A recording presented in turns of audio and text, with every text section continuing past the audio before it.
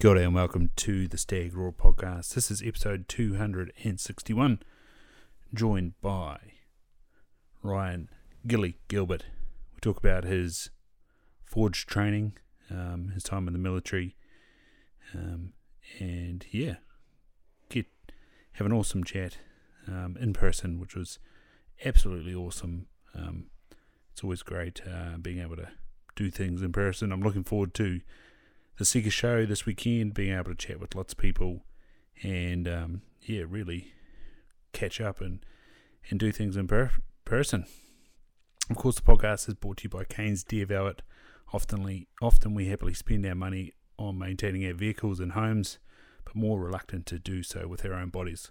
While diet, exercise and clean living can go so far, our bodies sometimes can't keep up with the demands, and then injuries, aches and pains tend to become increasingly troublesome.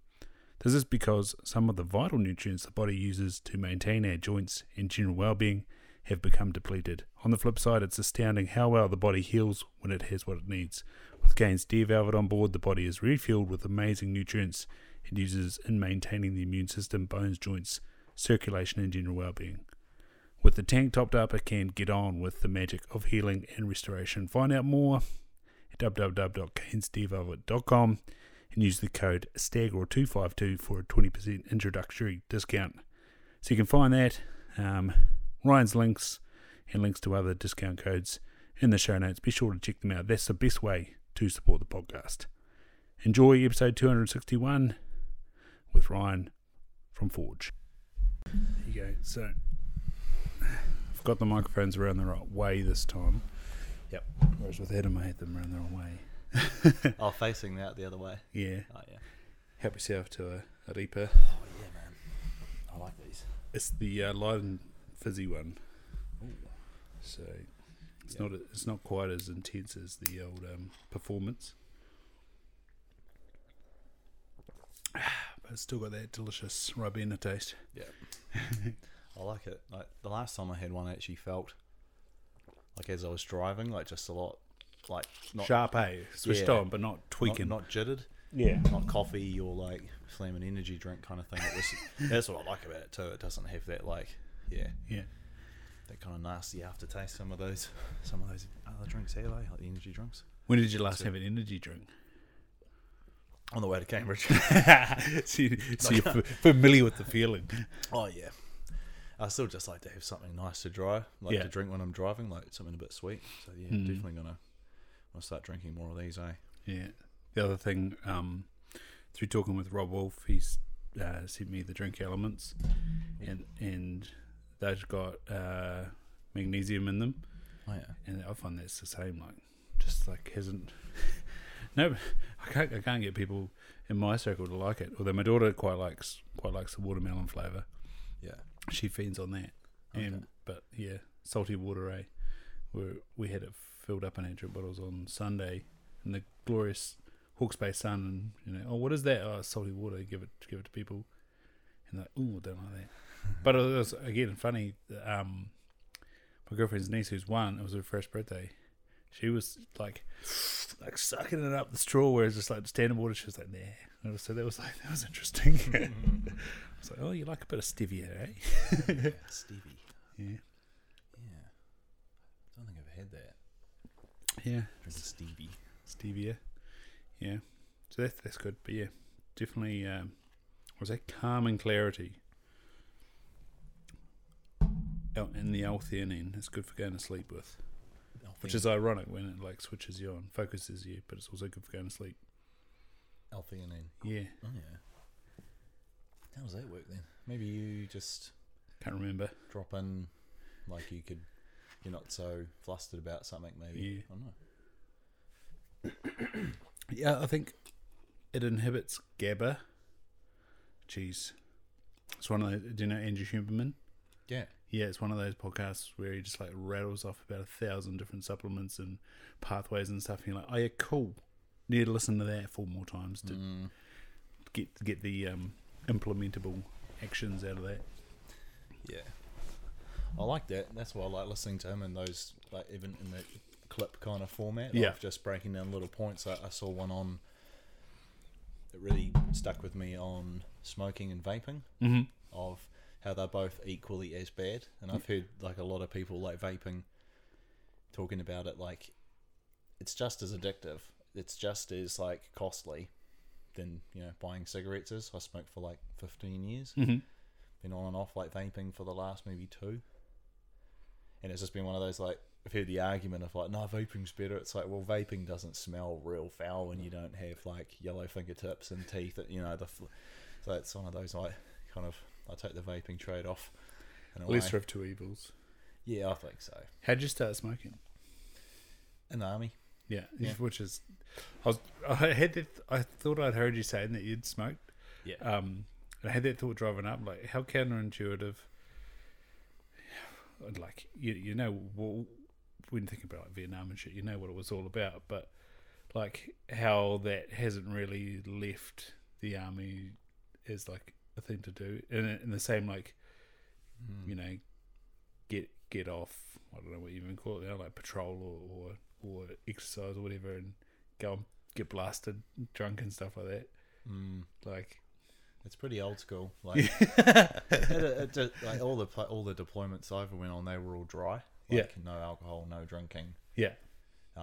People find ways to drink. Mm-hmm. And people find ways to, to break all the rules in some ways. But yeah, alcohol I've always been pretty grateful for that. Mm-hmm. That there wasn't like that we weren't coming back off patrol and just having like all this alcohol there, because it's like you're there for a long time, and it's like different wars, you know, Vietnam, like it was so long ago that just times have changed, and a lot of the culture's changed now, even from when I got into like now. Like it's just changed a lot, like these soldiers into different things, and just, it was that Dust Off Willie Peters book which I've mentioned a few times. They must have got like a week off or something. And they got basically put in military prison for a bit just because they got so leery, and I think they like didn't get let back into the barracks or something. So then they just like had a riot or some shit or lit a fire. I can't quite remember it, but they got up to no good and ended up in military police. And then the bravado type thing, they had this thing against military police that they're just such party poopers type vibe. It's like, guys, you guys were, you know, supposed to be there on duty, and you've just had a massive layer up. Yeah, man. I've got a copy of that Dust Off for Willie Peters at home on the bookshelf. To read. It's been recommended. It was given to me by a good friend. But I read one from one of the breathwork mentors I was led to through one of my like mentors. It's the guy who taught her how to do it. He served in Vietnam, infantry there, and he sent me a copy of his book. So I sent him a bit of a letter saying, "Oh, like, wow, there's someone else who was especially in the infantry, and someone who deployed to Vietnam and went to the siege, the Tet Offensive. Okay, I think it was like 1962." The Tet Offensive was supposed to be the super. Have you heard about that in Vietnam? So it was. It was one of the most chaotic periods, because it was believed that the Viet Cong and the North Vietnamese army were. It's like a peace holiday, like it's a chill out holiday, and then it's like a celebration time. Whereas they actually hit all the American bases at once, like in full force. So they were there for all of that. And reading through his book anyway, it comes up. He's talking about it at the start about how, like on their way over to Vietnam, staying in Malaysia, they were already in trouble, but because they'd all been getting on the juice and like running around and like just having all of that kind of stuff go on. Like, yeah, of course, you know, they're going to go out to town and something's going to get smashed, or a nightclub's going to have like a thunder flash or a smoke grenade. They found all the ladies and all that sort of shit. Yep, like full like that stuff doesn't change. Yeah, it was really cool to just read through this book and to see like we were about the same age going overseas, but just in very different times. Was that 19, 17? 60. Oh, sorry, how old was he? 19. He was 22. 22, yeah. Yeah. Yeah. And the book's written from his diaries, so it's some very vivid accounts of, you know, the whole deployment in Vietnam, from getting on the ground in the initial shakeout and cruise around and walking around and meeting the locals through till the end where they'd sustained casualties and they'd lost I think it was 5 in their company. Mm-hmm. The company name was the same Bravo company as the company I served in for my first 4 years. But yeah, just to read through that and just to go like some detail in there, especially considering what he does now as like a breathwork facilitator, and he's written about 10-15 books. His name's Colin Sisson. He's written about 10-15 books on breathwork, and there's one there where it's his story about Vietnam, and in the book he cuts back to moments of going through a breathwork like a releasing trauma, like with a facilitator there, and just recounting these things as the years went on after the war, like getting into his 30s, like 10 years later, and still encountering that, still a whole lot of emotional things buried, things he saw, things he did, and to just write it all out in a book, like here's the whole story, the nitty gritty stuff, killing, and yeah. Does he talk about his reaction to reliving it? Yeah, and that's what I really liked about it, and that it was where I found a lot of the value for myself was really just in going back through those moments, like especially the traumatic ones that it could be something that you're very aware of it, or it could be something very subconscious and below the surface of just that. For me, it was like that anxiety feeling of something's about to happen, and to go back through those moments from in the third person almost. And yeah, I was going to ask, is it dissociative from the experience? Yeah, my experiences with it started when I went to this breathwork workshop in Auckland. Mm-hmm. It's called the O2 Awakening at the time. They're called Awaken Breathwork now. But going into this workshop, and you pretty much learn talking about, as far as breathwork goes, different daily practices and things you can do to really just find some clarity really fast and be able to calm your body down, and I guess have that like a very surface level interface with yourself, whereas going into like a deeper, longer breath work after like doing a bit of like preparation for it, going into that was where it definitely lifted the veil off. And I relived an experience where I fell 3 stories from a helicopter, landed on my backside, damaged like 4 of my vertebrae, my thoracic spine, landed in this position, like the seated position, off to hospital, hit my head on the pack frame, like the full deal, and to go into this breathwork workshop in Auckland and lie down. There's about 30-40 people in the room, all just on yoga mats. I've got some cool lights going and things, but it was more just the atmosphere of like, just breathe. That's all you have to do. And you might hear people screaming, crying, laughing, someone having an orgasm, like all of these different things could be letting rip, and I'm like, okay, this is going to be interesting. And getting into the first 5-10 minutes of breathing, because it's like deep in and out through the mouth, and that's only going to chemically change you.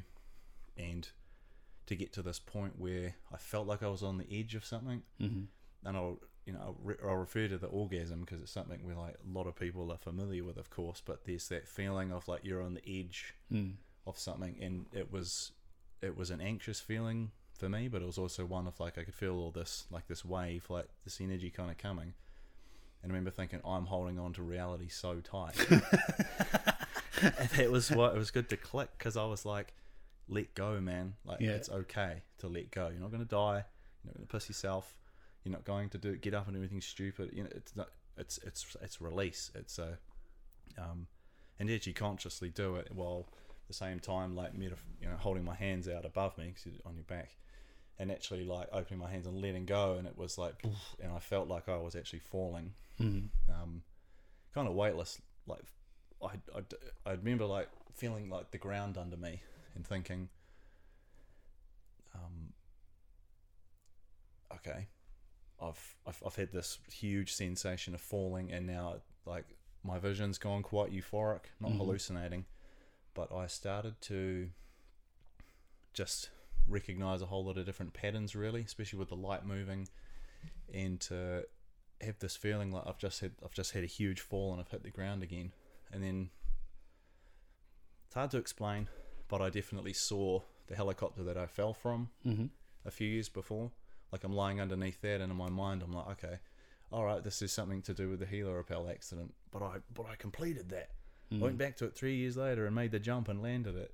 So why am I still haunted by this for some reason? And as it played through, like playing through that memory again, and seeing the disappointed look of people, and realizing how much that like screwed my career around, and the physical injuries on my body, it was one as it slowly started to click, and I slowly started to just realize I needed to forgive myself for that. And just having quite a a 30-40 minute period of, like, it was like a deep emotional, very psychedelic experience. And to be able to like be chuckling away laughing by the end of it, I'm like, okay, nice. Well, oh sweet, okay, that's why I was so worried about what people think about me. I was so worried about messing things up and disappointing people and letting people down, that it was a huge cause of anxiety for me. And to clear that blockage in a way, by go through that workshop and come out of it on the other side and be like, wow, that didn't take a drug, didn't drink anything, there's no Kool-Aid, it was just breath work, it was just breathing, and having people, who facilitate that, who just understand it and have been through the process as well. So it was really cool just to... How long ago was that? This was 2019.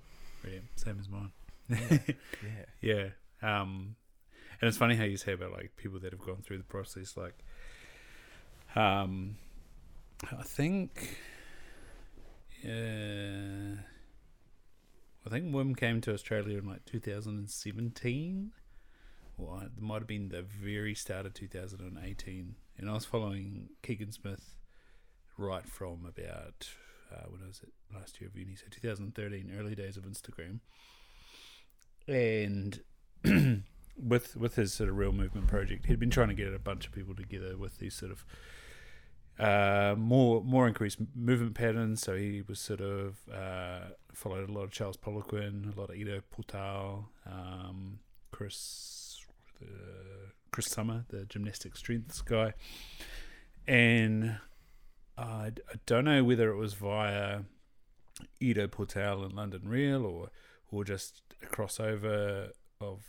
Wim coming to the fore, and I think he was on Rogan in 2016. I think that was back when I didn't realize that Rogan was actually a podcast. I watched that episode on YouTube. Yeah, and so from that episode I used to do like one round of 25 breath. I used to do it before I go to sleep, which is not advised. And so it was like in this world, and then he came to Melbourne, and so Nigel Beach, who's based over in the Mount, he was at that workshop. This guy Mark Kluwer was who I've had on. Dino Gladstone, who's from Bondi Rescue, he was at the workshop. There's quite a few guys, especially in the early episodes of the Stag Roar, that were at this workshop. There's another guy that's been on a couple of times, Aaron. He was at that workshop.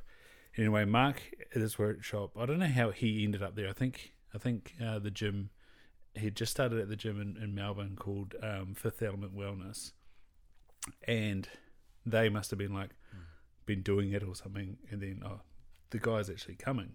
And so Mark must have just had that sort of real entry level experience of like, this breathwork stuff's pretty good, big burly construction worker. I feel pretty good when we do breathwork. Well, and like he's Dutch, Mark's Dutch. He's like, go see what this guy's all about. He's real like eccentric out there type of guy. Anyway, first session, Mark was that guy bawling his eyes out. And Aaron retells the story that he was lying beside him being like, fucking hell, man, like he'd been to Peru and done ayahuasca and stuff, and he was there for this breathwork session. I'm gonna have the same experience with breath. And this guy's bloody crying, and I can't think of his name. He's used to be a 400 and 800 meter runner from the West Coast, and he ended up with leukemia. So he's doing breath work in the West Coast and comes over to Christchurch as well. Okay. Shit. Sorry, it'll come to me anyway. Yeah.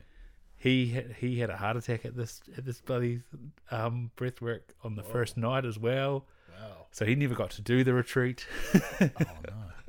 And yeah, so I had all this going on. So it was in my sphere, and meanwhile I was sort of doing one round of breath work. And then Mark and Dean came up to the Gold Coast when I was living in Ballina, and they said, "Oh, come along." And so the night before, I listened to Russell Brand speak to Wim, and they talked about, like, I think Russell Brand must have the chakras or something tattooed on him. Yeah. And Wim was talking about, like, oh, you can go pretty deep on this stuff. And he said about how Wim had been a yoga his whole life, and how he got into breath work, and his Wim Hof method was, my wife committed suicide, and I was feeling pretty suicidal myself, and I returned to the cold and then the breath, and then everything started to feel all good, and I had hallucinating and getting high on your own supply. And so he sort of did this one round in the podcast again, like he did with Joe Rogan, but they sort of knocked on the door of that spiritual feeling, or that, like I don't know, parallel universe type feeling. Yeah. And then get up to the Gold Coast the next day, and Mark retells the story of bawling his eyes out, and Dean sort of introduces a bit more of the scientific side about how you're blowing off carbon dioxide, and so you can hold your breath for a long period of time. And exactly like you said, you might laugh, you might cry, you might scream, you might yell, just let it go. And I think we did an introductory round, and then we went and did 5 rounds. And like by round 3, I was getting there like the whole body just like, and then it was like the breath hold, and then it was like into round 4, and I was at that, like, I don't know if I can keep breathing like this anymore. I don't know if I can do this anymore. And then I just like went through. You hear Rogan talk about DMD, like go through the portal. So it was like and like silence, and I saw this shipwreck. And and like, but everything was all good. And retrospectively, I thought about it that's one of our sort of origin stories of coming to New Zealand is our family shipwrecking in New Zealand. Really? And it's a real amazing moment that I've like been able to ad hoc analyze that it's kind of like you don't need to worry about that trauma or that holding back or that fear. All that's done now, and you can move forward and create whatever you want. Like the foundation's been set. Like go forward and sort of be great. And I like woke up with tears down my face, and had all the sort of like pyramids and patterns, and Mark woke me up standing over me, and so I had sort of like Jesus symbols and Hindu symbols and stuff like this. But it was like super trippy, and like as you say, it's just from your breath and from the environment. And I've been able to do that once by myself. I did that at Marae Totoro Falls in Hawke's Bay. So I biked out there one day, set up above the waterfall, and did 4 rounds, and then again like woke up like having gone into the portal. And then the other 2 times I've done it is with Nigel.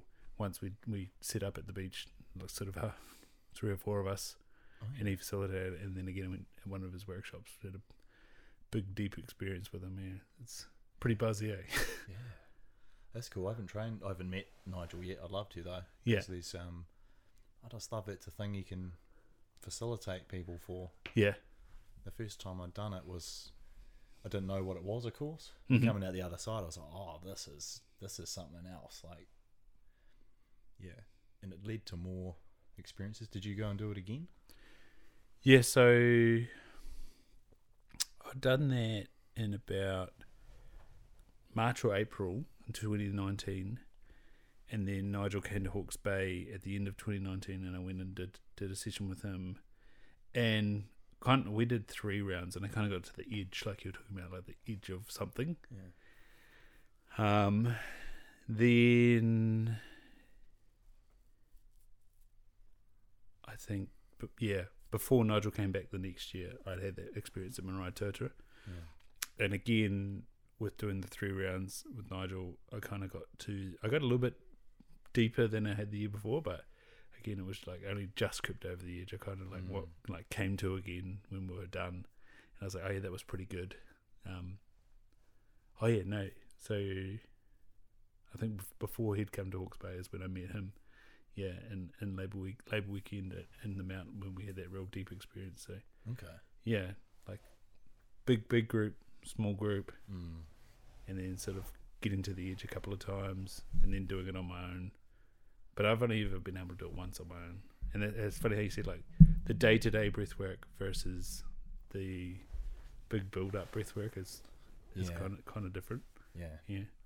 How do you sort of picture the day-to-day, like maintenance dose, really, microdose? Yeah, I kind of treat it like that now. Like thinking about breath work, like how I use it. Like there are times when I'll,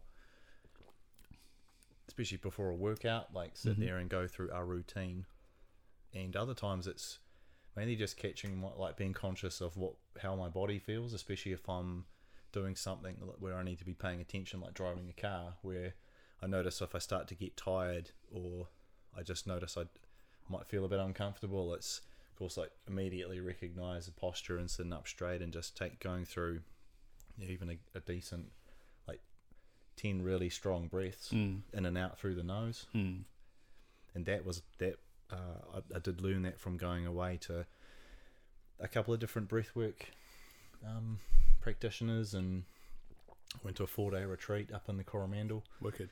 And that was completely different to what I'd experienced with the O2 Awakening. Like just the other, it felt like the other end of the spectrum almost, like having this huge energetic blowout and like really seeing the, especially after like 2 or 3 sessions of it, and having the, refining the intent to like what do I want to do with this? If I'm going inward into my body, into my mind, what do I want to do with it? Is that the one with the big crystal and the vegan food? Yeah. Yeah. And it was like that atmosphere, and some of these practitioners that have been in it for 30 something years, and I realized I wasn't breathing in and out of my nose. I was always like constantly sniffing for like years and years and years, and it's just been since I think learning how to chill. That's been like, there was a huge part for me. I was like, oh wow, I can chill way out too. Was lots of that crew coming like from an Ayurvedic principle or like a yogic principle, or do you know? It seemed to be quite rooted in Buddhism. Right? And there were certainly some, like, because all the different practitioners would get up and present or speak on a different thing or talk about some of the origins and things like that, and a lot of it was Sanskrit, talking about that, and it wasn't right into it. It was enough for me to be like, okay, cool, I appreciate where it comes from, and I can see how people have been doing this for thousands of years, like thousands and thousands of years, and some pretty superhuman things. And if you're able to go quite deep with it, to the point where you're able to figure out some things that are, some curly questions that your brain's not going to, you cook yourself trying to just constantly logically solve everything and process everything like that. And it was cool just to be able to chill right down to the point where in that same thing come back of just let it go, man. And really just have I remember leaving there just feeling lighter, and it was nice to go into a place like that, and it was the first time I'd gone to anything like that, so I did feel like a little bit, wasn't projected on me, but I did feel like a bit of an outsider almost, like someone who's come from the soldiering world and can still sit there and drink piss, and like I have no problem smoking a cigarette. Like it was that kind of thing of like, I'm just here to learn too and appreciate all this, and there's so much knowledge and so much love here that that'll really help a lot of people. I think it's just I think it's amazing, and there's unit standards in it, and there's a whole lot of training and a whole lot of different applications for it. I think that's pretty cool. So what's that falling under, like healthcare practitioner or adjunctive therapy or what? I believe it was like your alternative therapies or alternative medicine, perhaps. I didn't follow it right down. I'd still like to go and do some training and go. So is that some sort of like so for example, old what are they even called? Naturopathic college type that sort of place. Yeah. I think that was the realm it was in. Yeah. And it's good because like just going through and learning more about it was okay. How is this applied? Like how does this work in with people who, as far as exploring different therapies goes? How does this how do you end up going to breathwork? Is it recommended to you by someone, or is it ever going to be part of a rehabilitation at a larger level of some way of especially for, I found for myself, like for PTSD, like it was something where, like, it was an enabling tool of constructing a lot more discipline too, of you're going to sit down, you're going to practice this, and you're going to, potentially come against some feelings and some emotions that you might not like, or that you might have run away from for a long time, but it's like good to actually go for it, go through it. And every time I'd done a breathwork session facilitated by someone, they were all different. Like every single time was different. It's only been it's maybe a handful of times that I've taken myself to that place by myself. But to sit down with someone who's facilitating and just being a ward in that way, if there's someone else there and I feel I can just let go, and it's very rarely been dramatic screaming, crying, but there certainly has been that, and it's been just a good, like, introspective moment to have on life, and offered a bit of guidance as well, I think, just internally of what I want to pursue and what I want to do, and being able to release emotions and process trauma, and just trust in the process of things, and really allow my body to relax too, and go into a state where it's just going to be healing itself, and just get myself out of the way and let it do its thing. And have you had sort of a compounding of people come to you curious about it? For sure. Yeah. Well, what was some of the first sort of queries? Like, you would have been on a learning journey yourself at the time. Like, when did you start promoting the fact that you were getting some benefit out of it? When, pretty much as soon as I walked out of the building, out of the workshop. And the first one in Auckland? Yeah, it was on K Road at a studio up there. But every time I'd walk out the door of any kind of like either a workshop or a one-on-one session with someone, I didn't feel compelled to, like, yes, I need to shout this from the rooftops, but especially just talking about it and describing it, I had a lot of friends who were just getting more and more curious about it, like, what are you talking about? And to that point of taking a few of my friends through it at different times, who just started approaching me about it and just asking, like, oh, would you take me through that? And I'm like, so what did that look like? So one of them was one of my best mates down home in Fairleigh, and we talked about it quite a bit, and he'd introduced me to Wim Hof. Okay, yeah. He showed me that the Vice doco. Right, I haven't watched that, but cool. Yeah, there's parts in that where it was like that really challenged my perception of everything. Of like, what, this dude can swim around in the Arctic Circle, and hold his breath under there for like 9 minutes. Like, what? This 50-year-old dude from the Netherlands. I'm like, what? So that when I told him about this breathwork workshop I'd just come out of, he just wanted to know more, and it was where he just trusted me to do it and to be the person to guide him through it, and as far as like facilitating goes, there's no touching, I'm not talking. It's really just, it really is hypnotism, as far as like guiding you into the rhythm for your breath and for your body, and to just be there and be present, and to as far as like coming back as well, because I really feel like it is a trip of when you lie down and close your eyes and you're breathing like that in that rhythm for however much time it takes for to go over into that state. I'm going to be here at the other end, and you want to talk about anything, or if you're crying, or you want to talk about something or not, it's like that's the way I look at it, like just there to guide it and make keep the rhythm going, and the but yeah, it's the kind of thing. I started to take groups of, like, down at one of the gyms in Timaru, performance training.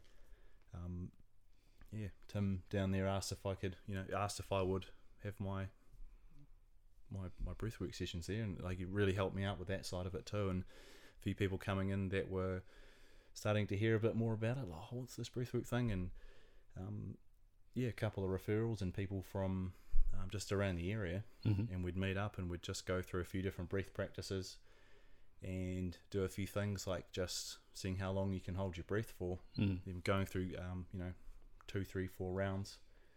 And that's where I really noticed that there was everyone gets something different out of it. Mm. It was nice. That's where I really started to get into it and think like this is a tool that's really helping people to help themselves in that way. Like once I teach it to you, you learn it, you can go do it anywhere, eh? Mm-hmm. So that's how really I got started with it. Yeah, well, I remember that it's Joshy Coman. Far out. Sorry, Josh. Joshy Coman. Yeah, he's a good follow, old Joshy. Okay, cool. Yeah, he's got an amazing story. Like I said, he went to that Wim Hof workshop and ended up having a heart attack, so he didn't even get to participate. Wow. Yeah. He's got a book out there. So it's obviously has a running background to the title, but yeah. Yeah. And I'd love to hear what he what are the odds of that happening, yeah. like of having a heart attack at this before a breath work Yeah. or before a session like that. Yeah. I just always I think it was because he had graft versus host disease, so I think his graft started attacking his immune system, so the graft or the white blood cells that he had donated, I think, reacted to his body. wow. Yeah, so he's been through a pretty gnarly journey, like leukemia, then this, and like pretty sure he's the same age as you and I, but he's like got like flaked skin like an elderly gentleman, grey hair and things like that. Wow.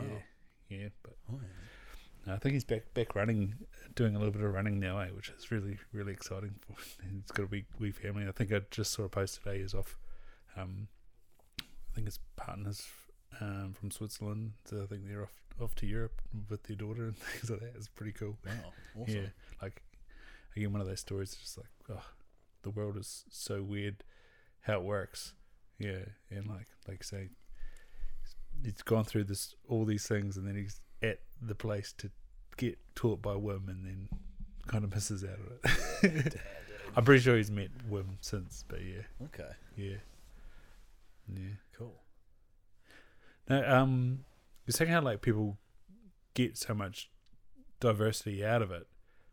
Do you find any common theme of people coming to it? Is it usually just curiosity?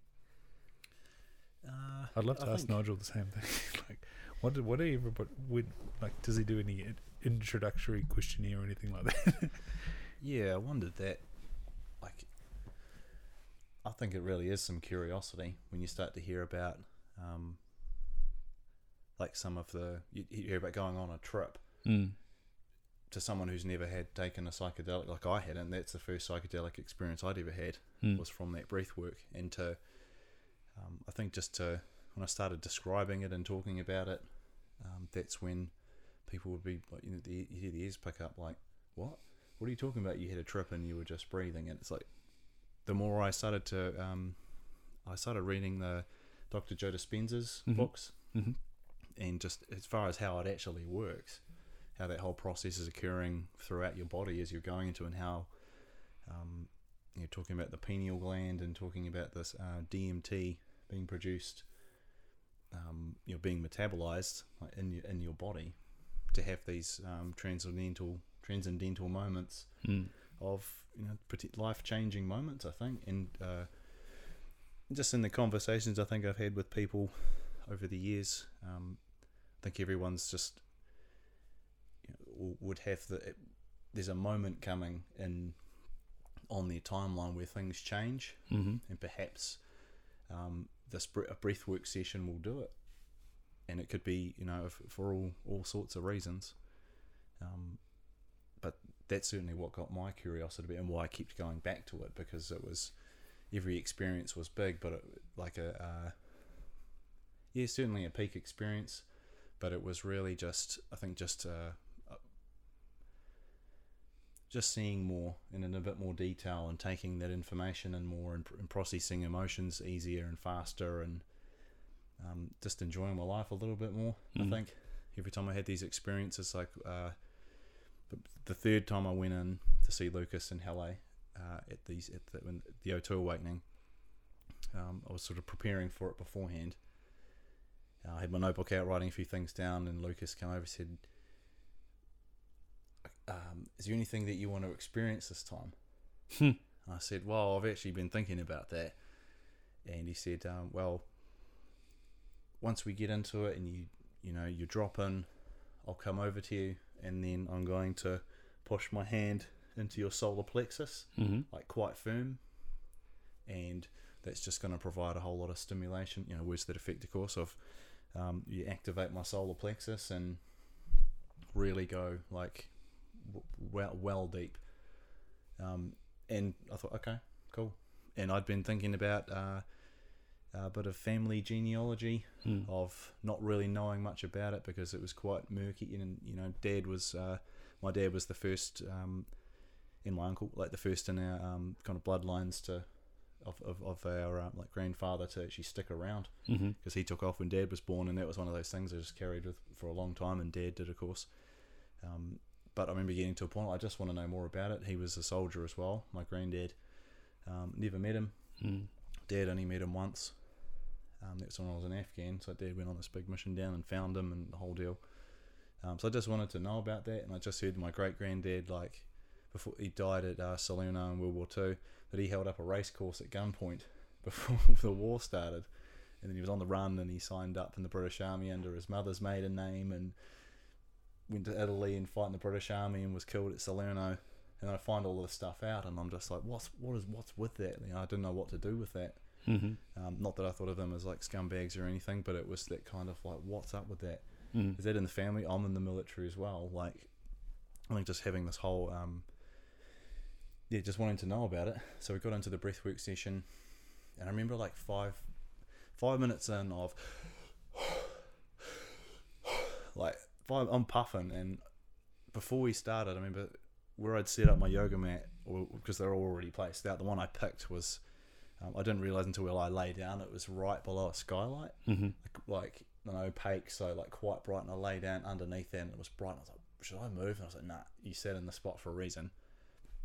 Going through the breath work, starting to huff and puff, and I got this feeling back I hadn't had in a few years, which I remember from the army, of like going up hills with packs on, with a machine gun, with like 40 kilo pack, 20 kilos of ammo, like, and you can't stop and have a break, like, you just, as if you're moving in a formation with a whole lot of yous, and it was that feeling of, I have to keep going, but I've got no energy left. And they're like, why do I do that to myself? Like, and all it just started like coming on, and then that light was quite blinding enough that it actually started to take the figure. That's when I knew I was going over the edge, like actually dropping into the trip. Because that light became my grandfather. Wow. He took his figure in his face, like in front of me, and that was when Lucas turned up, and just boff, like hard, deep, like straight down into my solar plexus, and that was like, oh, like it hurt. And then he kind of like just moved back, and I wasn't paying attention to him. I was just, it flashed like I was my granddad. Yeah, wow. My great granddad, and I was like choking someone to death, like screaming at them, someone trying to kill me, and then someone runs up and with a bayonet on the end of a long tom, like an Enfield rifle, just out of like the fog, and went like bam straight into my chest and sunk that all the way. And then I remember holding the end of this rifle barrel, like looking at someone on the other end of it screaming, and of course I'm in this workshop with 30 something people, and there's other people going off, there's someone pissing themselves laughing right next to me. That just, you're not concerned with anyone else.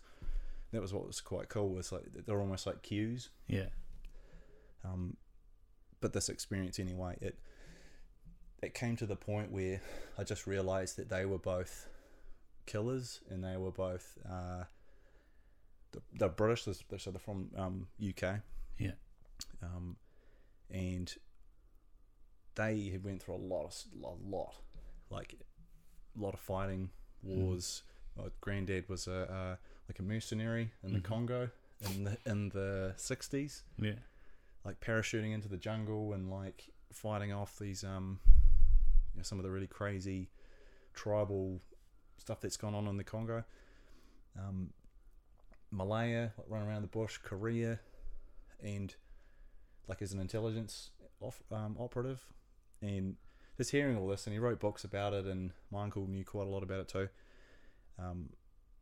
It was the kind of thing it just in this breathwork moment, it occurred to me like, oh, they didn't know how to stop and how to like let this stuff go, and whereas I have the chance to, and it was good to actually be able to like actually say to them out loud, like, I love you, and I don't hate you. I would, if I'm the one that's going to figure it out, then that's cool. That made me feel, and that's why I felt so good at the end of it. Yeah, because going through that experience and thinking, oh, everyone goes through some crazy shit, man, and yeah, they didn't know how to be fathers for a lot of their sons, and my dad broke that. My dad's still awesome dad, and it was cool just to have that moment and walk out of there at the end of it like, okay, I get it now. Just a little bit more about myself and about them, and it's it's not, there's no reason to be angry at them for anything. They just didn't know how, whereas I'm the one who gets to be able to do it. So yeah, I've had that exact same realization that like I've got the opportunity. Everything that's gone before me has allowed me to. Yeah, and like that is sort of the flip side to the whole concept of generational trauma is like you're actually in a position to address it, and so there's that concept of like albeit like blame, excuse, deny. You can try justify your actions and say that's how I was brought up or whatever, but you can own accountability and responsibility. I've now got this opportunity. I'm aware I have the knowledge. I can do things towards greatness rather than continue the same patterns. Yeah. And so like in the case like you're involved with the Mackenzie Country RSA, like does this topic come up? Like, what do you do in your weekends, Ryan, or what do you do when you finish work? It's like, I do some breath work. I could jump in the freezing cold river or the lake. Yeah. And how's that go down? Like, hey, definitely. Oh yeah, especially I talk about like, I'm going to get in and take people out in Lake Tecumseh. I'm like, what? Why would you do that? Yeah, it's freezing. You'll get sick doing that. Like, well, no, you won't. But it's been good because it's just one of those things. I just totally own it, and it's also just the amount of like reactions I've had from people saying, "What? So how do you do that?" And just briefly talking through the process of going through a breathwork routine and preparing your body and getting into the water, and it's a conscious effort, and it's something where you're priming and you're preparing your body for that, and that whole process turns out to be really, really, really good for you. And so that exposure to the cold, like all the physical effects it has, but for me, I got into it, and why I like talking about it, especially with other veterans, and I've spoken a few times as the RSA president, and it's been good to talk about it and say, hey, here's my therapy that I do for myself, and I love it, and it's fun, and it's good for me, and I've lost 20 kilos since I started it, and it's been, every time I do it, I feel amazing when I get out. As soon as I mentioned burning off like brown fat, people go, oh, okay, I might have to get into that. But the mental process of just doing something hard, because every time I do it, I'm just like, I feel it so much, but I like to go in and do it because it's something challenging, and I always feel like a badass when I get out. So even if I've had a shit day, or especially when I'm in pain from just some of the injuries, and it's just like a recharge for the body. Holistically, how do you think that's facilitated 20 kgs? Like, I love what Jocko says about like discipline equals freedom. Like, once you've created everything, what's his name, General McCramer or whatever, is the whole make your bed philosophy. McRaven, that's it. Like, if you get up and make your bed, or you've already done the one hard thing and you've already had one success, so keep compounding those successes. They become easier and easier. Is that sort of like do that one hard thing I like to think like that, eh? Yeah. Like it's pretty easy to have those days where you just achieve nothing. Mm. You might go to work and just not get anything out of it.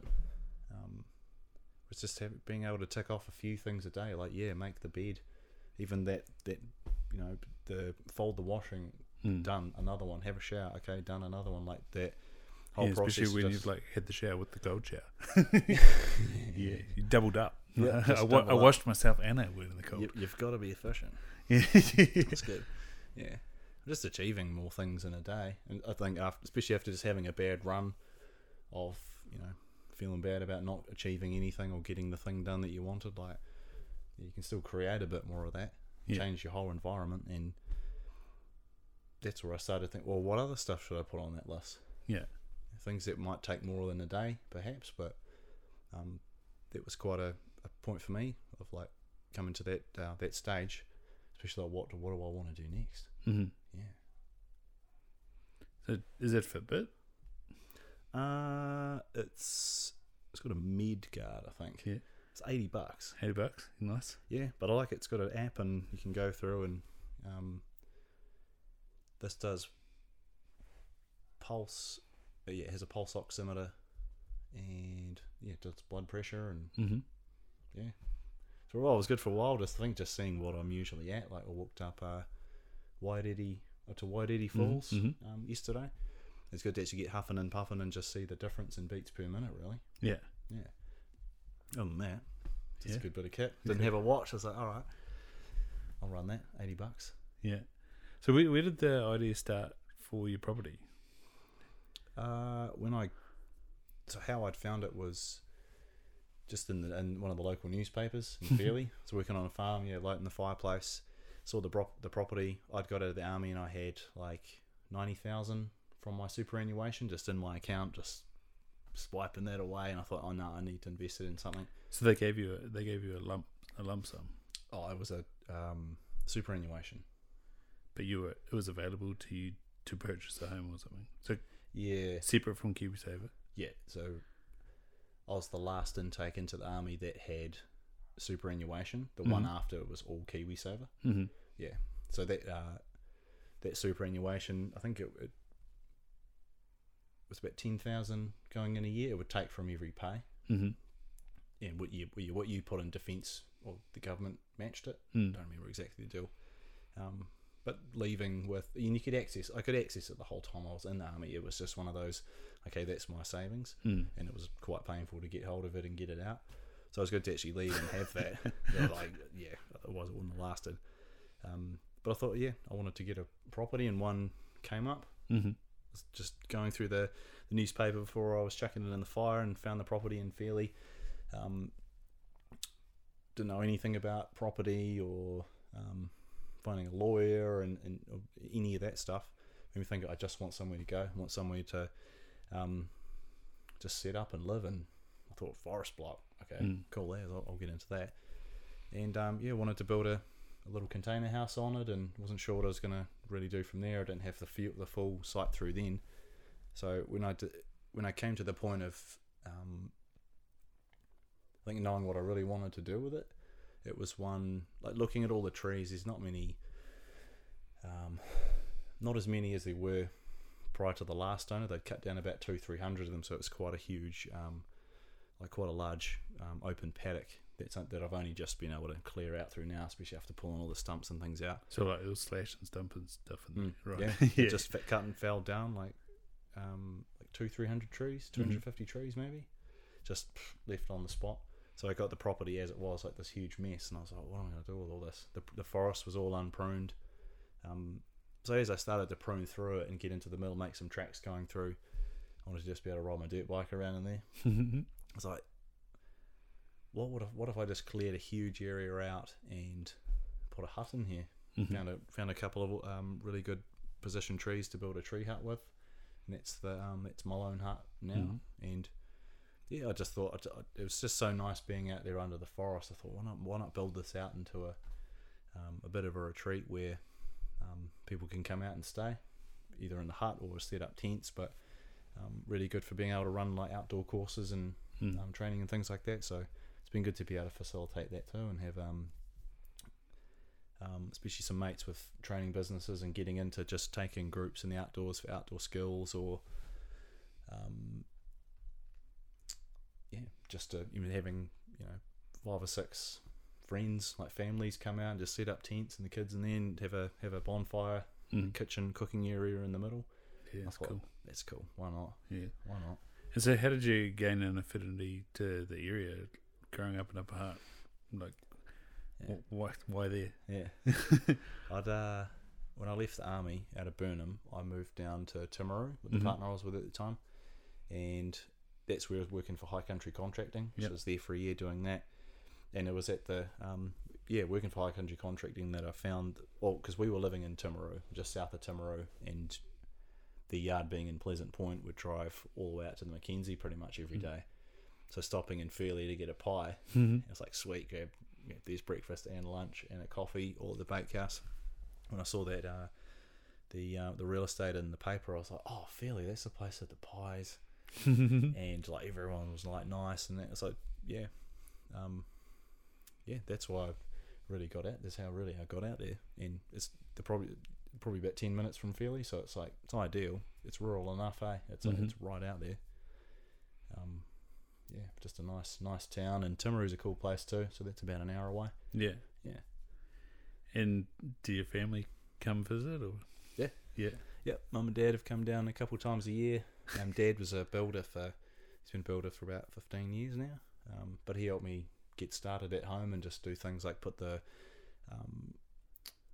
roof platform on in the veranda, and like frame out the extension to it, and it's really just been the source of knowledge from there, the font of knowledge. So they'll come down, and you got plenty of friends that'll come out from just from wherever really to set up and stay a few nights.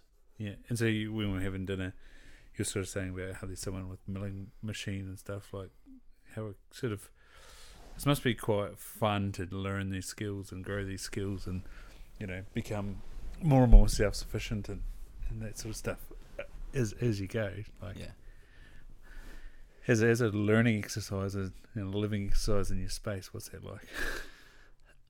I'm used to roughing it, like used to staying out in the bush and in a sleeping bag, and it was after probably a year of like walking around in there with a headlamp, I was like, well, maybe I should put some lights up in here.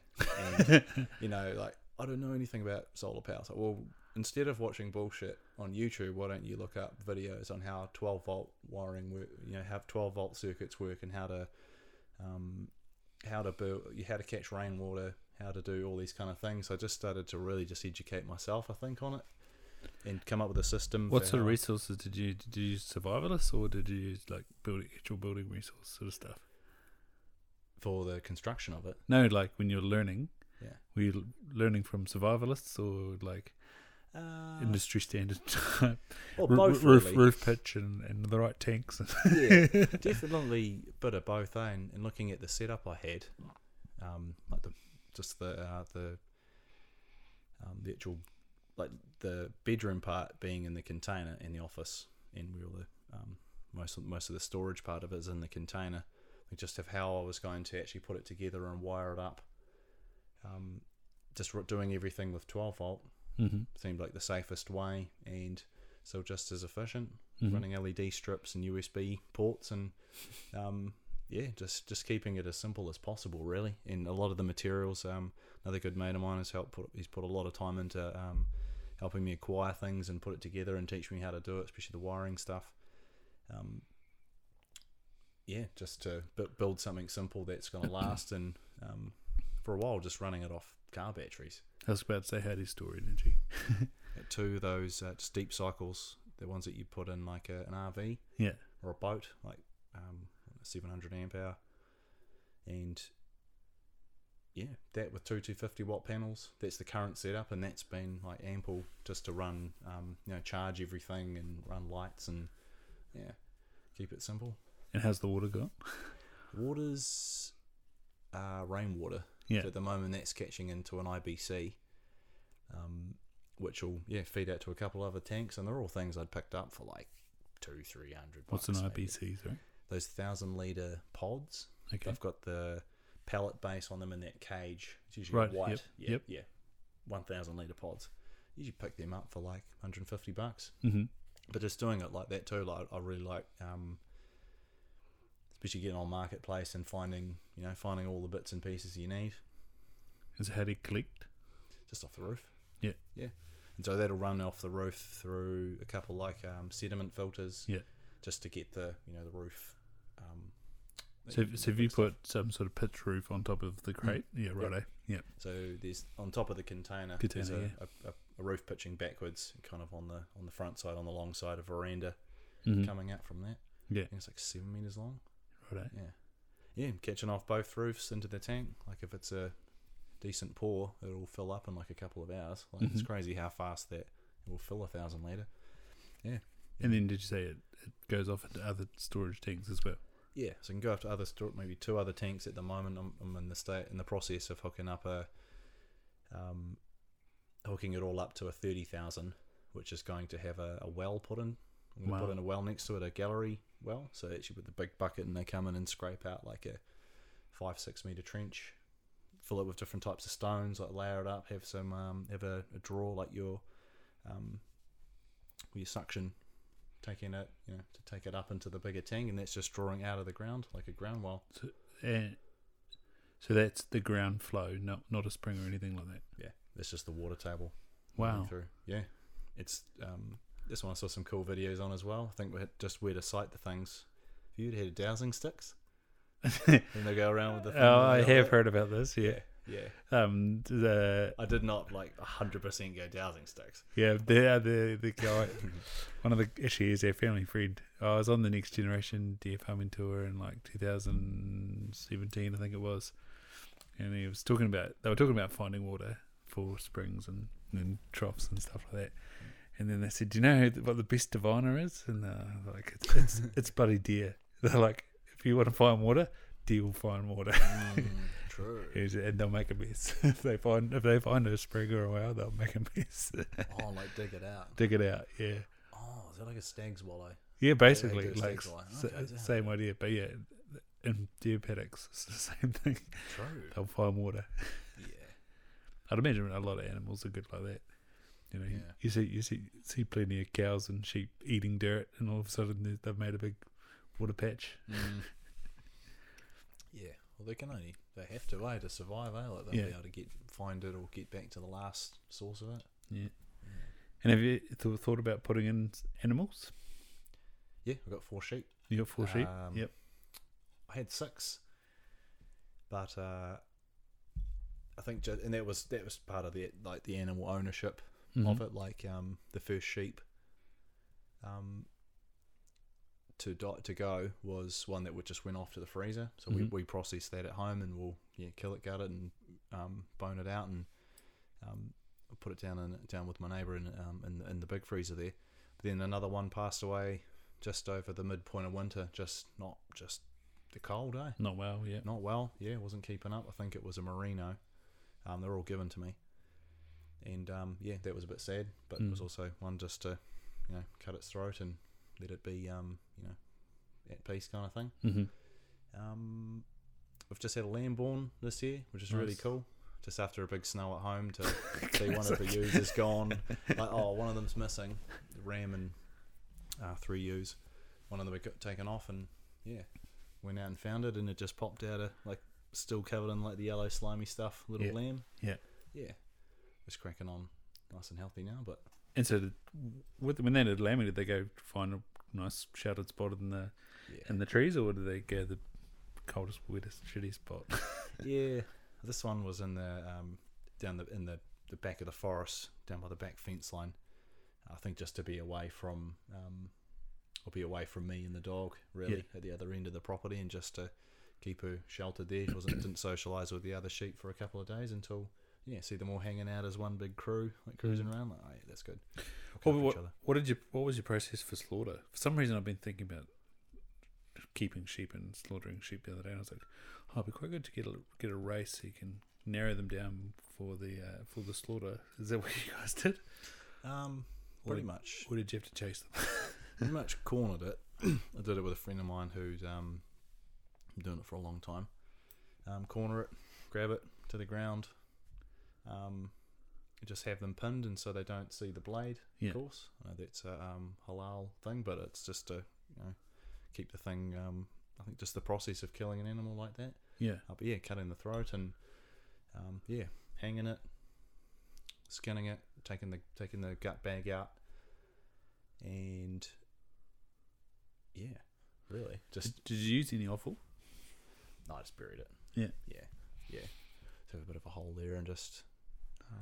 Didn't chow down on a heart or a kidney or a No. liver. No, No. not for me. No, Not the liver king yet. Yeah, no. No, it's more just like I want the lamb. Yeah. Yeah.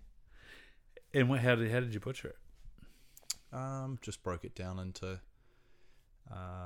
your roasts, like your shoulders, and I think I took the ribs out in sections. Used as much of it off the main like spine as possible. Really, yeah. Certainly no guru, but just taking it down to smaller pieces and whatever was left over, whatever could take off that'd be pet food. Mm. Yeah. What sort of dog you got? She's a beardy cross Hunterway. Yeah, she's always mistaken for a boy. She's enormous. She's just sheepdog. And what does she usually eat? What does she what? Usually eat. Anything in sight, anything within range. But she will eat. At the moment, just a good friend of mine gave it to me. So she's on the Tux biscuits now. Once she finishes those off, she'll be on the Black Hawk stuff. Yeah. Yeah. What's Black Hawk? Like an organic, it's got real meat in it. Yeah. Yeah. As opposed to, it's not filled with what do you call it? They imported it from overseas. Palm oil. Right. Yeah. I haven't personally eaten it myself, but it is no. No, I thought it was like they just get it's crazy the amount of things that don't have that aren't organic or just filled with crap. Really. Yeah. So you shouldn't be feeding humans that. Or it's just I think just to get her on she's on just like one meal a day. Yeah. But she's a sheepdog. She's got plenty of energy. Yeah. Oh, like as you said, it's not full of crap. So if you had to, you could eat it. We were talking about how preparedness and you brought up the whole like pantry thing. And growing up, I always had a full pantry, and I've definitely fallen into the supermarket habit. I'm by no means any good hunter. I do a lot of walking, and that's sort of the reality that most people don't understand about going hunting. It's mostly going walking, especially in my case. And so it's not that simple. How do you, like you said, you bring up that type of conversation with people, and people often look at you sideways. How long does it sort of take people to get that level of awareness? And do you think that creates a little bit of vulnerability in everyone, and that's where the conversation gets shut down? For preparing for things. Being able to be self-sufficient, and what that really takes and what that really means. Yeah. How often do you talk about it? Oh, I think it when you put it into that context of like what will really happen if we have a massive earthquake like the Alpine fault line goes, or something something's catastrophic enough to mean that you can't just go to the supermarket, you can't go anywhere, in fact. So how are you going to survive? And you think about how many days it would take for there to be some civil disorder, and that it's always completely possible. And I think putting in that context of like, you're not just looking after yourself, you're looking after your friends and your family and your flatmates and people in your neighbourhood. We found that with the Christchurch earthquakes in 2011, the big one that killed like 270 people. I was posted to Christchurch, so we were there for that. We're out on the streets for the first probably 6 months, out on cordons doing checkpoints. We're also doing things like just securing the inner city, like around a perimeter there, where there were people going around breaking into houses. It was pretty tragic to have see families going into the house for the first time, and then they're coming out and they've got the house has been ripped off, and seeing just all the roads being destroyed, all the silk, all the liquefaction, all of that. Prices for food going up.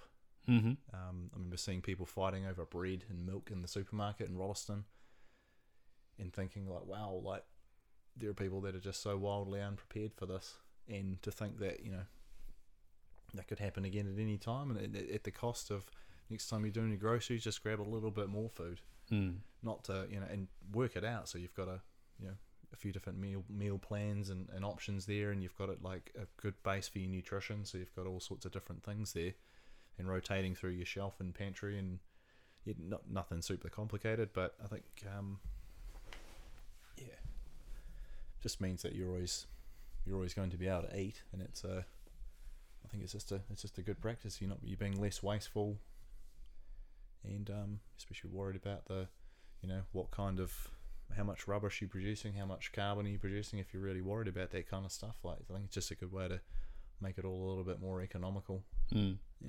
Well, what was the imperative of your mission around Christchurch? Was it to just be a presence so that people, like when you say checkpoint, like what were the conversations like? Like where are you going, or? Well, it was it state of emergency? Okay, yeah. At the time, like Christchurch was put under state of emergency, so there were Australian police that came over as well. Mm-hmm. Civilian police or military? Oh, civilian police. Yeah. Yeah, so military didn't have any. We said powers of arrest of, and that's under pretty strict like control of when as a uniformed soldier are you allowed to arrest someone. But that's the same as anyone with the police, I believe. You can be deputised in that way. Like there's in that national emergency, there is like around the red zone in the inner city of Christchurch. So pretty much all the 4 avenues in, because there was that Copthorne Hotel that was just on the piss. Like you could like quite noticeably on leaning to one side. So I'd never had to arrest anyone, but there were a few cases of at the checkpoints at roads, which were just the access in and out of the red zone. So you'd have, of course, like police, fire, people, the passers that would go in and out of the red zone. Whereas you'd get people. I remember seeing once the guy come strolling up to the checkpoint just wearing a high vis and a belt with a hammer on. He's like, "Oh, I'm going in the red zone. Oh, have you got a contractor ID?" So, no, I don't have it. Like, who do you work for? He's like, "Oh, Fulton Hogan." And he was completely like just completely taking the piss. To where we kept saying, "No, you can't come in." He's like, "But I work for them." He's like, "You got no ID, mate. You're just wearing a high-vis jacket and you're walking around with a hammer." And he'd just go around from checkpoint to checkpoint. Like we had probably 20-something checkpoints, maybe 30 checkpoints at one point that were constantly manned with like 2 soldiers on there. So you definitely see that, people trying to sneak in, and also people that just like lived in the red zone in some of the houses in there. Yeah. So how does that compare to like Timor? Like they had low economy and that sort of stuff. Were they desperate or were they subsistent, or there was most people were just getting on with their life, and there's people that were behaving badly, if you want to put it that way. What was the sort of situation in Timor? So Timor, I was in basic training in 2006 when the second, the gyro, it's called Operation Koru, started in East Timor, and that was from the 2 political parties, CNRT and Fretilin. One was backed, or there was a huge political divide to the point where the whole police were on one side and the army was on the other side. And so that resulted in the army, or this guy Major Renato, taking a troop of his men. I think it was, I don't remember the exact numbers, but taking a troop of his men and being like, "All right, we've had enough of this. We're going to just do our own thing now." And went and shot at the police station, killed most of the cops, and they just bounced into the jungle. And so you've got... Why did they leave again? What's that? Why did they go and leave? The soldiers? Yeah. Instead of like taking control. Well, I think they would know that they're never going to be able to fight, like actually take over the country with this troop. Right. And I'm just assuming here, like, there's not much to take control of in that way, and they are, that this is the army, so the Timorese army under this Major Renato. I think he fancied himself a bit of a revolutionary, and took his men off out into the jungle. And I know that I'm sure they would have been out there planning missions and which they did. They tried to take out the Timorese prime minister, like maybe 3 months after we got home, seeing it on the news, like, what? We were just there and we didn't see, but yeah. So that was UN run, like, it's like, yeah, the UN were there. It's not non-democratic, right? Yeah. It was the two political parties pretty much had their own street gangs who they're just paying off, and they're out there burning down like entire neighborhoods. Jesus. Oh, that's the CNRT neighborhood. We'll just go burn that whole thing to the ground, and it's Ross Kemp did an episode. Okay, cool. You've seen that, and that's our East Timor rotation's actually on that. Right. And there's a scene in there with he's racing in to check out this riot that was going down, and just like a whole screen of tear gas, this huge cloud just comes wafting up the street, and all these Malaysian cops are running away from it because they didn't have gas masks. Ross Kemp eats the tear gas as well. But that was the kind of stuff that was like. And do both factions have unrest in the country? Like, no one's satisfied, don't think. Well, it was pretty sad because this was just in Dili. This was just in the capital. Yeah. So everyone who was affected by that, whether the block was burned down or the violence, or just people just wanting to escape that stuff with their families, they were all in display. So they were all in camps called IDP camps. And they weren't controlled by anyone or by us. They were kind of just little villages that appeared on the side of the highway. Wow. Of people building homes out of roofing iron and bamboo, and because their home was destroyed. So I spent a lot of time going out and patrolling just through the camps and checking things out, so that just on the lookout for that. Really, it was really. Did they get aid? Yep. Well, the UN works that out, I believe, or they have their NGOs that go in there and we'll work with the communities to distribute the food. We didn't do any of that. We were more providing the security still at that point in 2007. Yeah. So it was we did quite a bit of patrolling all around the city. So we had one half of Dili, and the Australians had the other half of it. And the Australian half was like considerably more violent, like aggressive. You go down, as soon as you cross the line into the Australian AO, it was just a completely different vibe. And they, talking to Aussie soldiers, so we did this exchange program going on where you could, if you wanted to, go and drop into an Australian section, and that Australian would come and drop into your team like a exchange. Like, go hang out with the Kiwis for 2 weeks and go to all their patrols. So I never got to go on it, but we had a few Aussie guys come rotate into our section. And they were like, yeah, man, we're getting like darts shot at us every night. Guys with slingshots, machetes, like they're into it quite all the time. And we're cruising around, and it's kia ora Kiwi, like completely different vibe, eh? Yeah. And do you think that's just where you were? That was the luck of the draw, or it was definitely how we interacted with the locals as well. Like just a lot more. We're not going in there smash and grab, and of course I'll never bash on Aussies. Aussie Army guys, a different situation. But yeah, the way we handled problems was definitely a lot more on the chill side compared to there was another force there called the GNR, who were the Portuguese Special Police, and they cruise around on these Ford Transits with tear gas grenade launchers on the roof and the full riot kit. And saw them pushing locals around a bit, and they were pretty hard stick, because East Timor was a Portuguese colony, right? Up until like the 90s or 1900s. There's a lot of Portuguese history there, but also so it was quite chaotic. Being 19, cruising around in the city, and there's all kinds of crazy stuff going on. Yeah, and just who turns up to things. There were some events that were, I believe it's on the Ross Kemp doco. The night there where was a building next to Ross Kemp's hospital. I think it was Ross Kemp's hotel. I think it was a government administration building, just got burned to the ground. Jesus. I remember being in the gym and like turning around with my headphones on and just seeing all the smoke and being like, I think we're about to get run around tonight. Yeah. So who would ring the call like, lads, we're off? I remember that one, just finishing up in the gym and seeing everyone kind of like leaving. I had my headphones on, like, I don't know, like a couple of minutes. They didn't hear anything, and it just felt weird, like no one was around. And I walked back into our barracks, and there's probably 30 guys in our barracks in one room.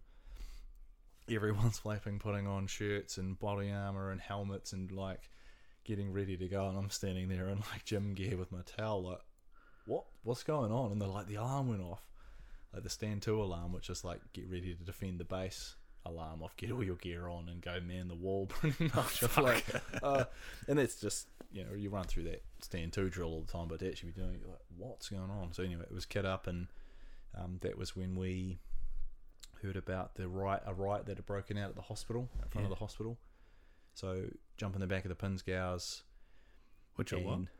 They're the 6-wheel army trucks you see. Those like square looking ones with like a canvas back on it. Or the ones we had were like the troop carrier ones, so they had seats that like faced inward, or you can fold it all down, so it's just one big flat deck. Righto. Yeah. So we'd have it in that flat deck setup sometimes, and just so you could pretty much get the whole section on the back, with everyone facing out, protecting every direction. But we'd race down there, we'd have all their stuff like riot visors that would clip onto your helmet, batons, and shields. Mm-hmm. Those like the police style ones, the big tall things. And pretty much race down there, and if we're the first ones to respond, then we get out and we'll fire some tear gas and disperse the crowd, really. And we armed as well, or no? Yep. Yeah. So carrying our normal section weapons, so I was a machine gunner, so that was just slung on the back with a pistol and the baton. It was just literally, soldiering equipment, and then chuck on some riot gear, and you're doing that too. Like, you're 19. Yep. Yeah. So how do you sort of see the military as rite of passage? Like, do you think that felt it, or was it more leaving the military for you was where you had a bit of a rite of passage?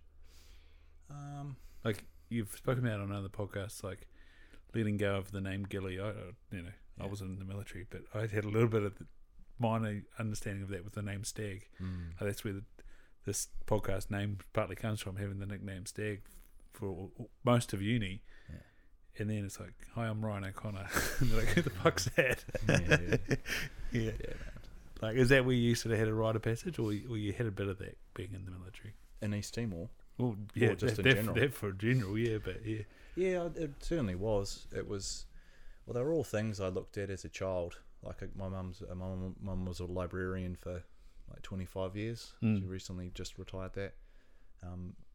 So growing up and just going down to the library with mum and parking up under the bookshelf in the military section and just going cover to cover, like reading everything about all the different wars and conflicts, to actually going over, and especially on that first deployment to Timor. Well, that was the second one, but that was the first full 6-month deployment, and thinking like, yeah, I've done it.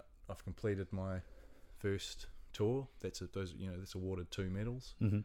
Or your operational service medal and the general service medal for East Timor. And to me, that was like, that just symbolises like all the people I was there with, really. And it really is like part of New Zealand history, military history. All of the different, all the different hundreds of stories that come from that. Like, that's all just telling our story as well, and how we've influenced the world in a way. And I thought it was just cool to be part of that. Yeah. Go away the military and write a passage for myself of like, if I can do that, I can do anything. Like, if I can pass all of that and get through all of that alive and not too banged up, like, to me, I was like, I'm happy with that. Yeah, that's cool. Yeah. And then at the other end, coming out the other side, that was really the decision to leave the regular force and go into the territorials. Was as a corporal, like section commander. And I just finished rehab for my hip. And mainly because I'd finished rehab, I was like, I'm not going to give him my other one. I'm going to get it and do something else. And I've also achieved everything I wanted to, just going on deployment and a whole lot of things that I didn't expect. I didn't think I would be. I certainly didn't picture achieving when I got in the place. Like, I think just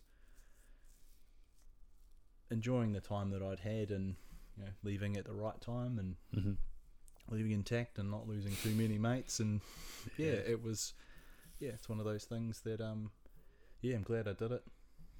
When you bring up leaving intact, how did you think about mortality, and how do you think about mortality now? Like I said, off here with Afghanistan, you were there to replace someone, and then more people needed replacing while you were there. Like, how did you think about mortality then, and how do you think about it now? Well, then it was. I've just got off one of my really good mates who we went over there together. He was a reserve as well. We were going back through some of the GoPro footage that I had, because I had a GoPro mounted to my armor carrier, and going through that, the actual fly into from Kiwi base up to the patrol base at Ramiro, and the 3 who had been killed in the IED.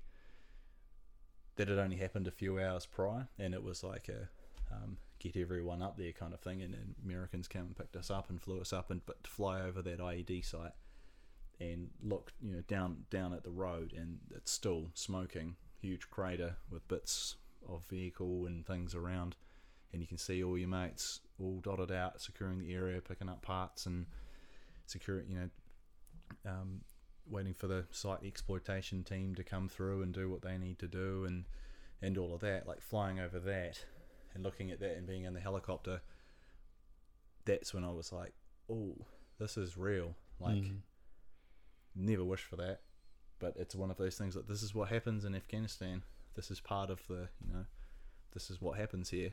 And it was one where I was pretty nervous for the first couple of days, or the first couple of patrols out the gate, because it was in a Humvee, the same thing that got obliterated. Now I'm driving one, and we're at the front of the convoy, and we're negotiating everything, and you're constantly looking for bombs and things, and it was like, am I going to die? And that became quite constant, to where, and it was good.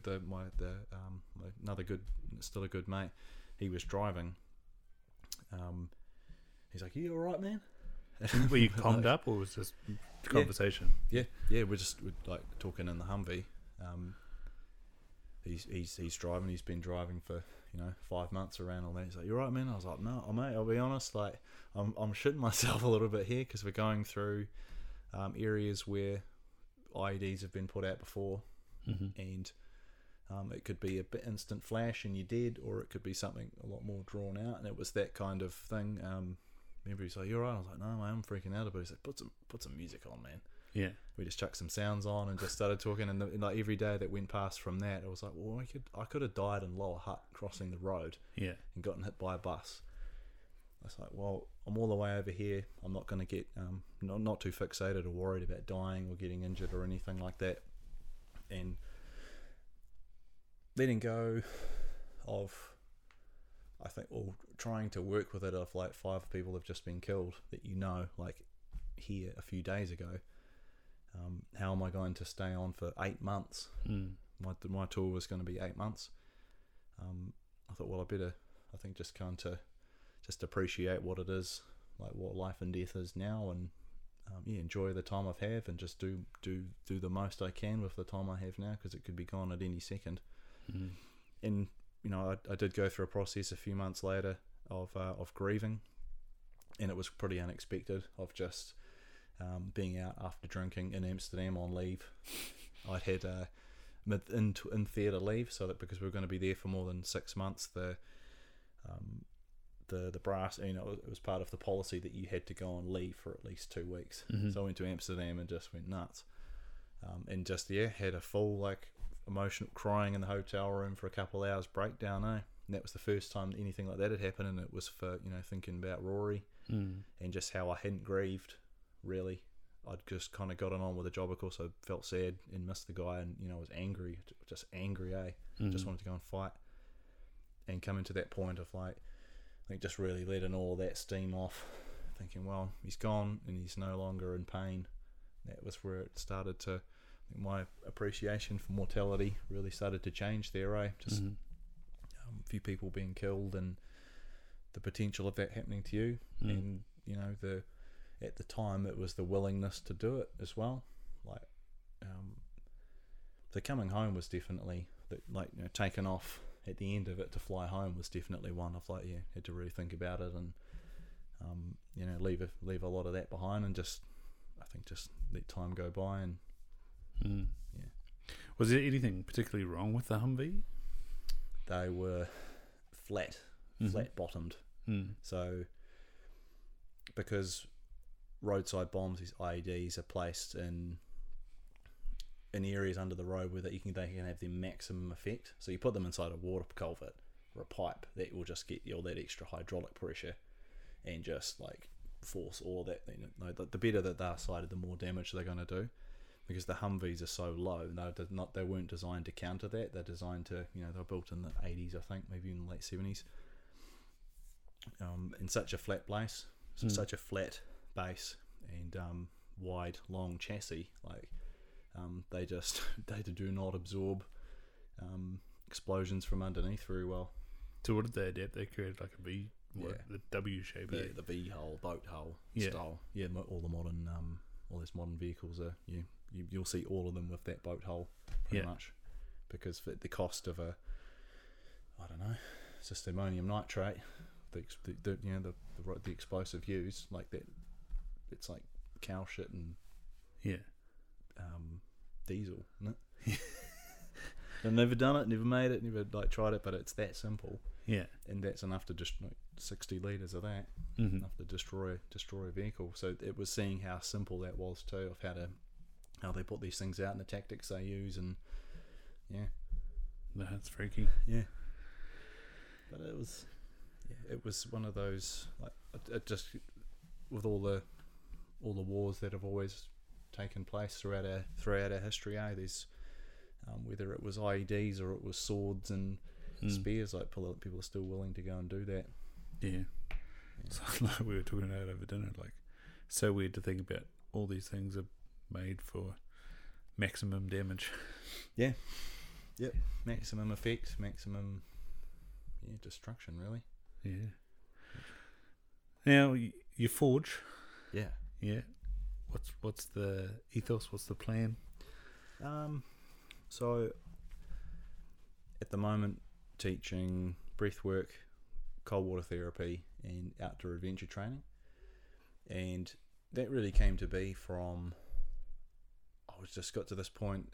It was before I went to this first breathwork workshop. I was like, what do I want to do? I just got to a point of working at the job I was working and thinking, I really want to work for myself. I'd love to be able to do something I love doing, and really be able to have that freedom to it as well. And so it came about by, especially after going for my first cold water swims, just taking myself out and the breath work. People ask me, "What are you doing? What's that?" And talking them through it and wanting to come out and do it. I thought, well, that was one of the biggest takeaways from the army for sure, was the adult education side of it. And I just love teaching, I think just being able to impart some of that knowledge, impart knowledge in different ways, and ways that people can take it and run with it and really get into them themselves. So and I thought of it like Phorge, you're tempering yourself, you're putting yourself to the coals, and you're putting yourself through the hard work and the discipline to really shape something that's a bit finer at the other end, hopefully. Yeah, and so if people want to get involved, what would they need to be able to do? Come to you, or are you going to be coming? Yeah, so I've got my at my home at Kiwi Lions out in the forest there, to be able to have people come and stay out there with me, or I've been taking a few public swims over the years, as well as working directly with teams and businesses to say, hey, there's a whole team of you that want to go through it and do either go through a breathwork session, something a bit more quite in depth, or a group swim, or just a bit of a combination. The newest addition to that is definitely the outdoors training. So especially taking youth groups like Map and Compass, that fun stuff like how to start a fire and how to cook a meal and how to find water and build a shelter, like some of those skills that are definitely pretty forgotten, I think. Mm-hmm. To be able to just really bring it all together, and it's a great way to connect with the outdoors and really just I really want to just give the people the tools to be able to go and have your own adventures, and be able to really just you really want to go out and go through something therapeutic. Awesome. Yeah. But I love travelling too. I love coming up, getting around the country and running into that way too. That sounds good. So where do people find it? So phorge.co.nz. That's got the just a bit more of about me, and